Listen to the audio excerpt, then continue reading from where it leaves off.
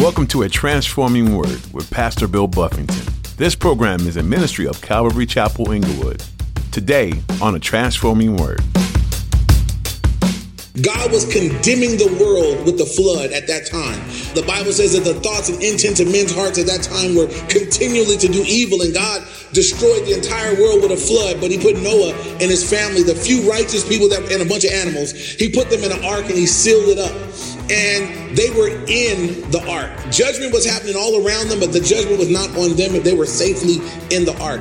You and I are in Christ Jesus, and so being in him, there'll be no condemnation. The worst thing that can happen to anyone is coming to the end of your life and realizing you never had a relationship with God. Eternity is everything for a Christian, because even in death, you don't have any fear. But the condemnation for a non-believer is eternal separation from God. Today, Pastor Bill is going to point out how important it is to have a relationship with God, where you get to experience so many blessings here on earth and where you won't face condemnation in eternity away from Him. Now, here's Pastor Bill in the book of Romans chapter 8 for today's edition of A Transforming Word.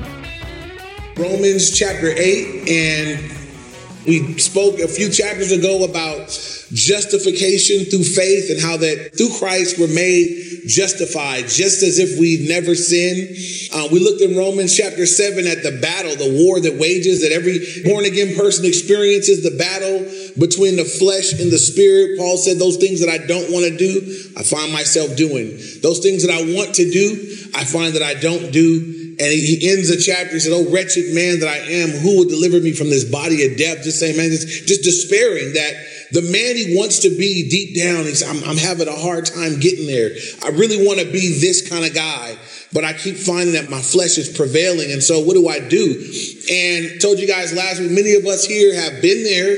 Some of us are there. And so I encourage you guys not to miss today. As we come into Romans chapter 8, he begins to get us direction. How do we get out of that phase? You know, some people get saved and they think that's the way the Christian life is going to be the rest of the time. That I'm just going to always, they say stuff like this. Well, I'm just human. And when I hear that, that's somebody that's saying, I ain't even fighting no more. I done quit. I've just accepted that I'm not going to have a victory over this, and I don't want nobody telling me about what I'm doing is wrong. And that's kind of it's a Christian cop-out, where we're just human. We all know we're human. Amen? That's not news. That's not new stuff. So we all know that we're human. We all know that we're fallible. We all know that we're not perfect. But what God is offering us in the way of the Spirit, God is saying, look, there's something inside of you that some of us, we haven't tapped into fully.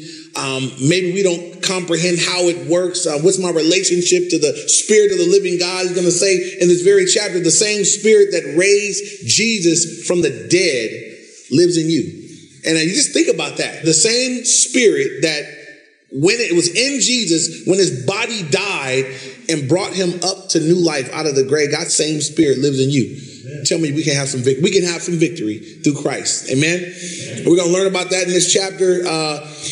There's a commentator, Dr. Donald Barnhouse, and he says, and a lot of guys believe that Romans 8 is one of the most important chapters in all the Bible. He says, if somebody dropped their Bible on the floor, it ought to automatically open up to Romans chapter 8. It is that critical to the spiritual life. One of the things for anybody dealing with depression, anybody here that's just weighed down, it's 3 common reasons why a person would find themselves depressed. Some people are depressed as they look backwards at some stuff in their past that they just can't shake it. They can't get beyond it. And the things in their past, they just keep going back to it, and it condemns them and it brings them down and it brings them into a place of depression. Some people are in depression because they're anxious and worried about current situations, future things. I'm worried about what's going to happen with this. I'm anxious about what's going to happen there.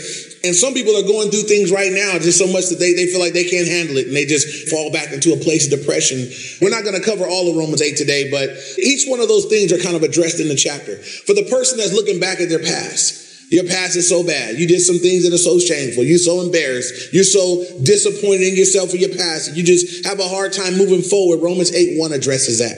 There's therefore now no condemnation to those that are in Christ Jesus, who walk not after the flesh, but according to the Spirit. God says, so you can shake it. There's now no condemnation. You are free from your past because of what I've done in you and what I'm doing through you. For the person that's anxious and worried and concerned about the future, some people are so worried about their inability to live the life that they're supposed to live, that the anxiety of what I'm supposed to be and trying, they quit. They don't try.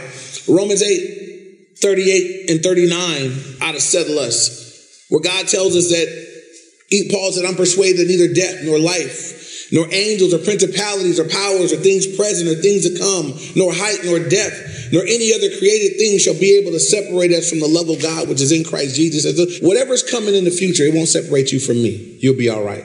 And for the person that's dealing with some current challenge, just weighed down, there's current circumstances that are just feel like it's too much. Feel like it's unfair. It's disappointing what's going on. Romans 8:28 for the believer. It's so different for us.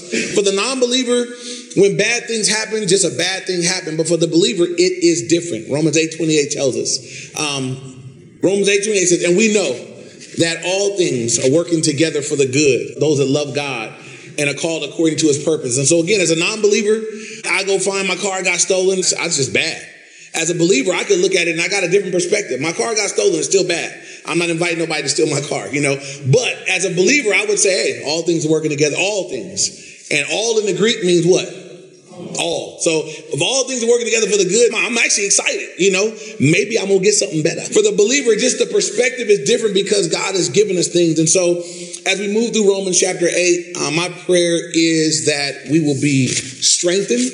I pray for those that are here right now and you are struggling with your flesh. Maybe you're losing, that God will equip you through this chapter to begin to have victory through him. That's the goal.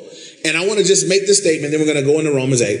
Jesus didn't die on the cross just to forgive you for your sins. He did die to forgive you your sins. That is a very big deal, and I won't never minimize it in any way. But he didn't just stop there. It wasn't just for that. If he was, that would be enough. I would say, thank you, Lord. But he died not only to forgive me for the penalty of my past sin, but God wants to give you and me victory over present sin. He wants us to have victory now. It's not just, okay, for everything you ever done wrong, I paid for it, you're good. He also has purchased us. He bought us out of bondage from the devil to be his own. That we wouldn't have to continue to be in bondage and enslaved to the world, the flesh, and the devil. And so in Romans 8, he teaches us how to walk that way. So look at Romans chapter 8. We read verse 1 last week of 8. We went through the whole war and the battle. We'll read verse 1 again. It says, therefore, there is now no condemnation to those that are in Christ Jesus, who do not walk according to the flesh, but according to the Spirit. And here Paul is reminding us of our position in Christ. We are in Christ Jesus. And because we're in him, there is no condemnation. And I heard a great illustration of this. They used the illustration of Noah and his ark. God was condemning the world with the flood at that time. The Bible says that the thoughts and intents of men's hearts at that time were continually to do evil. And God destroyed the entire world with a flood. But he put Noah and his family, the few righteous people that and a bunch of animals, he put them in an ark and he sealed it up. And they were in the ark. Judgment was happening all around them, but the judgment was not on them if they were safely in the ark. You and I are in Christ Jesus. And so being in him, there'll be no condemnation, right? We're not going to hell or sin. If you're saved, you're born again. If Jesus Christ is Lord of your life, you're in Christ Jesus. So I'm like in him, but I know what I am. No, I'm not perfect. I know I don't do the right thing all the time. But I got to, in faith, read this. And God says, look, you're in me. And there's therefore now no condemnation to those that are in me. Now he gives a little bit more. And this is the part of the verse that everybody likes to leave off. Everybody loves Romans 8:1a. There's therefore now no condemnation. Those that are in Christ Jesus, right? People that are in sin got some favorite verses. This is one of them. There's no condemnation. You got to keep going, though. There's therefore now no condemnation to those that are in Christ Jesus. And it's evidenced that they are in Christ Jesus by this. It says, who do not walk according to the flesh, but according to the Spirit. The person's life that's in Christ Jesus is going to be characterized by them walking differently. Everybody here that was not saved at one point in your life and now you are saved, I guarantee you, if you really got saved, you don't walk the same way. You're not perfect, but you don't walk the same way. And most of us don't walk to the same places. So we need to consider that. I challenge people this. I've met a lot of people that grew up in church and they say, I've been in church my whole life. So when'd you get saved? I've been saved my whole life. I've been in church. And I'm looking at your walk saying, your walk says that ain't happened yet. You've been walking to church, but you know you can walk in and out of church lost. You know how many people are in hell, you guys, that went to church regularly? Like going to church, mama taking me to church. None of that does a spiritual transformation. None of that makes me born again. It makes me aware. It makes me more accountable, as a matter of fact, but it doesn't save me. So those that are in Christ Jesus, we walk according to the Spirit. And what does that mean? Not according to the flesh. Well, when I was not saved, my flesh dictated to me what to do, where to go, and how to live. My flesh just said, let's do this. Yes. Let's try that. Sure. Let's have that. And you just did whatever the flesh said. You just went and did it. Now, as a believer, God says we go according to the Spirit. And now, as a normal pattern of life, not imperfection, but as your normal pattern, that God is leading, his Spirit is guiding, his Spirit is directing us how to live. We should be looking for that in our own lives. God, do I live according to your Spirit? Do I yield to your voice? Do I do the things that you say? Look at verse 2. For the law of the Spirit of life in Christ Jesus has made me free from the law of sin and death. And so one of the things that walking in the Spirit does, it frees me up from some other laws. The law of the Spirit of life in Christ Jesus frees me up from the law of sin and death. As a non-believer, you are under the law of sin and death. You sin, therefore you have a sentence of death upon you. For the believer, God says, now you entered into a different place. The law of the Spirit of life in Christ has made me free from the law of sin and death. And so what we may struggle with is, how does this work out practically? In my life practically, how do I know where I actually stand with God? If I'm in Christ and I walk according to the Spirit and that's a pattern of my life, when I mess up, am I not saved? Do I question my salvation? Because some people do. Some people, every time they sin, they're like, I know it. I don't think I'm really saved. And they'll be at a church getting saved every week. I don't do the whole deliverance thing. I don't believe in deliverance ministries, because this is what happens with a deliverance ministry. Let's say you went out this week and you just lived according to the flesh, and your flesh said, go to the club and get drunk. So you went to the club and got drunk according to the flesh. Flesh said, go have sex. You went and have sex with somebody you're not married to. You went and did that. Flesh said, lie on this paperwork and get that money. You went all week according to the flesh. Can you come here and have somebody pray that you get delivered from that? Is that how it works? When you read your Bible, you never see somebody coming in. People get delivered from demon possession. You got some of those, you let me know. But, when it comes to sin, God says you're going to repent of sin. Yeah. What happens if we do the deliverance thing is, I'm not really responsible. I need to get delivered. I'm not responsible for slapping you. I ain't responsible for getting drunk. I ain't responsible for stealing that guy's money. I need to get delivered from the spirit of theft.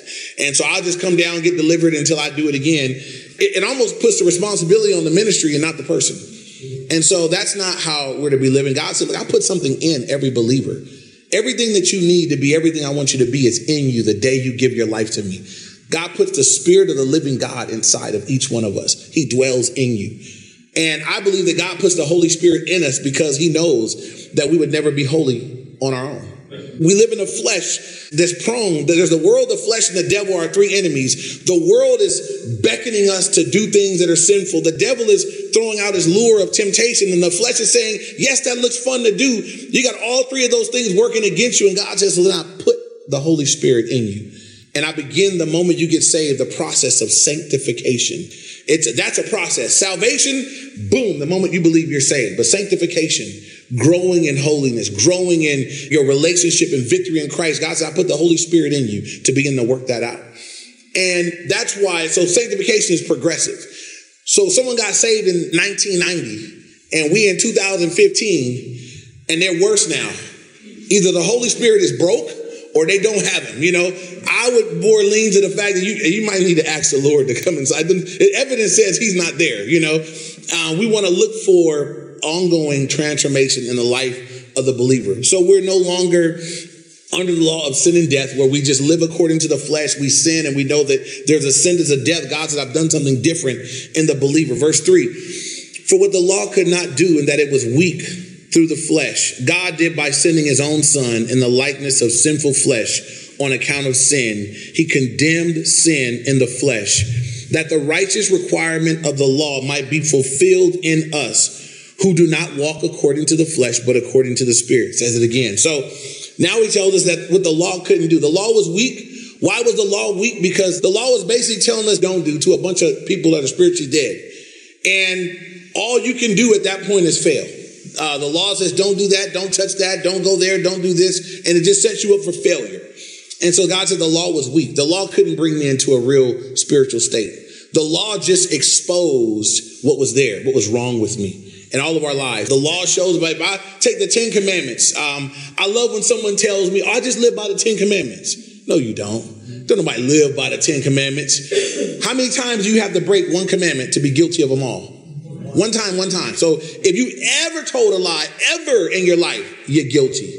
If you ever stole, you ever lied, you ever, any of the things on the list, you're guilty. And so I'm doubtful that I've met anybody past age 3 that is not guilty already. So we know we're guilty. It should be kind of easy to come to that conclusion. We're guilty. The law just shows me that I don't measure up to God's standard of perfection. But notice what it says. The law was weak through the flesh. God did by sending his own son in the likeness of sinful flesh. On account of sin, he condemned sin in the flesh. Jesus came and did what we couldn't do. He lived according to the law. He kept every rule. If you follow the life of Jesus, you're looking at someone who he came from heaven to earth in a human body and he never sinned. He never lusted. He never lied. He never stole. I look at when he braided up the cord and made a whip and chased the people out. Some people thought that wasn't flesh. That was righteous anger. Ooh, I want some of that. It was a righteous anger. He whipped them out. They were in his temple taking advantage of the people for money, and God made a whip and whipped them and put them out of there, and there was no sin. He never sinned, not one time. So that when he would go to the cross for you and me, he would be the sinless, perfect Lamb of God, take away our sins. God died in your place, and he takes his perfect, holy, righteous life and applies it to everybody that puts their faith in him. And so what the law couldn't do, Jesus did. The law just could show me I was wrong. Jesus could make me right. He could give me a right standing. And so what God has done for everybody here that's believed in him, he's given us what we couldn't accomplish in our flesh. It's kind of like cheating on a test.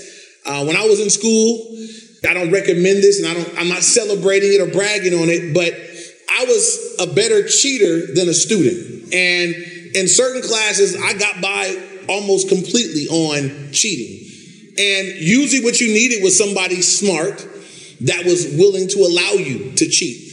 And me being the friendly guy that I was, it seemed like I always met those people along the way who had done the homework and would let you sit down and copy it on the way to class. And after they did the test, would just scoot it over like this, so you could look and write yours down. There was always somebody willing to do that for me. And I would turn in my paper, though I hadn't studied, though I didn't know the material, though if the teacher would have walked up and said, answer one of these for me right now, I wouldn't have been able to do it. I was still getting the A that they deserved. And spiritually speaking, that's what Jesus did for us. Y'all all cheaters, right? We're guilty. We sinned. We blown it. And Jesus did perfect. And he's letting us walk in on his. But it would be like this. It'd be like the person with the A saying, I'm going to let you write down all my answers and I'm going to take yours. I'm going to get your F and you're going to get my A. I'm like, can we both just get an A? You know what I'm saying? But that's what Jesus did. Is he said, no, I'm going to let you get my A. Now I'm going to take the F that you deserve and all the punishment that comes with it. And obviously far worse than a school F. That's what Jesus did for you and me. And that's why the believer's life, that's why it shouldn't really be this chore where, man, I got to obey God. I got to worship. I got to do this for the Lord.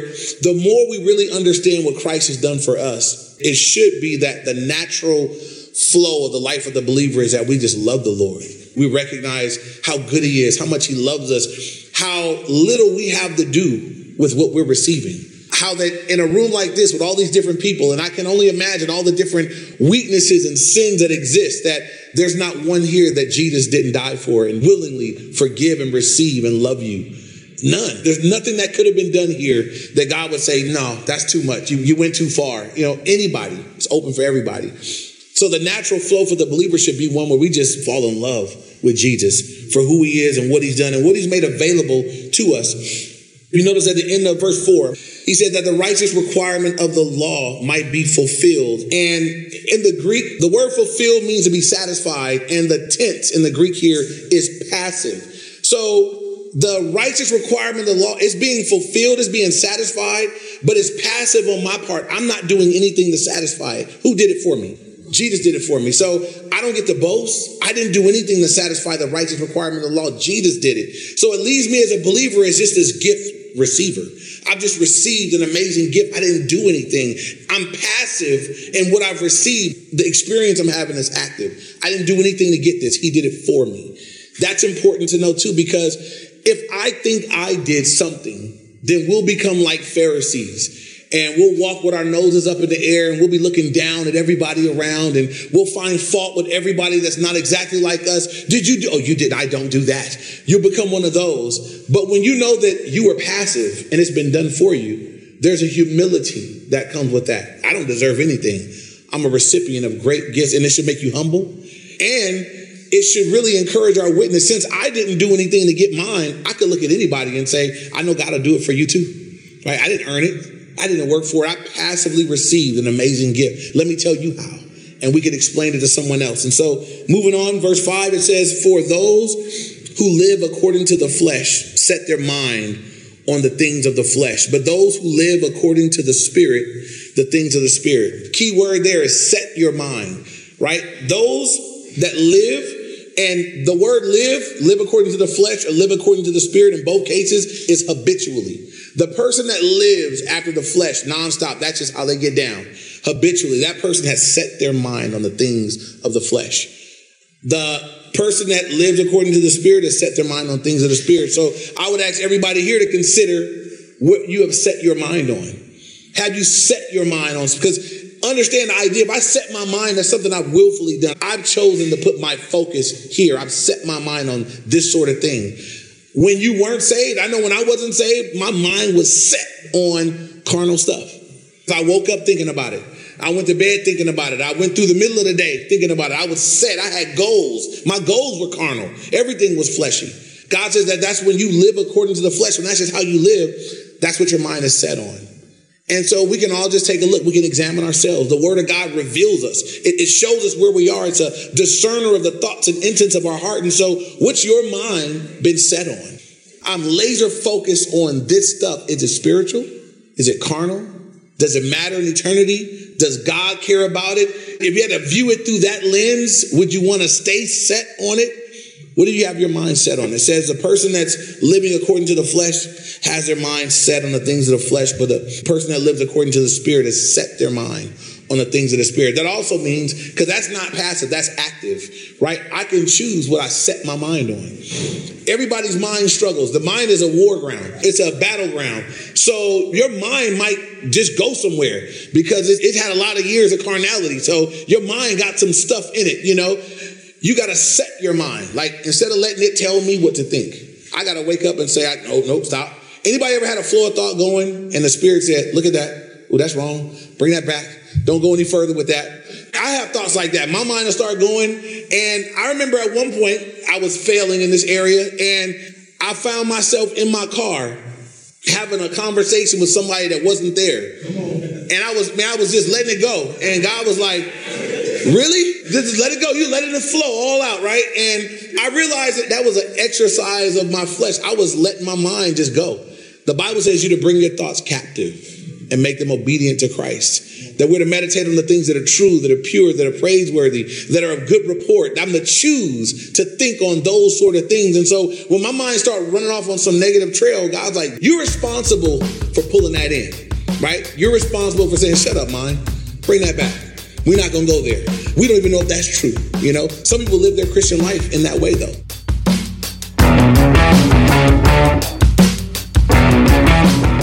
Do you ever start thinking about God's immense love for you and get lost in the amazement? He loved us enough to send his son to die in our place. But Paul, in his letter to the Romans, takes it even a step further when he says, but God shows his love for us in that while we were still sinners, Christ died for us. God didn't look at humanity and think we were doing such a great job on our own. He looked at us and saw that we were broken sinners, lost in rebellion, and he loved us anyway. If you haven't yet made the decision to follow him, know that he is looking at you and loving you. He loves you just the way you are today.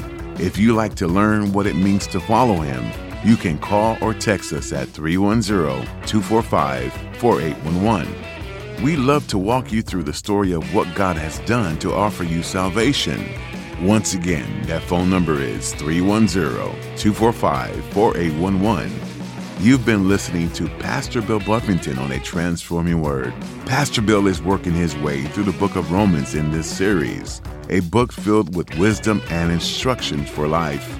If you missed a message and want to go back, you can find all our messages on our website, calvaryinglewood.org. That's calvaryinglewood.org. Look under the media tab for links to YouTube and our mobile app. You can also find us on Facebook and Instagram. We look forward to connecting with you again. Meet us right here next time for another great message on A Transforming Word.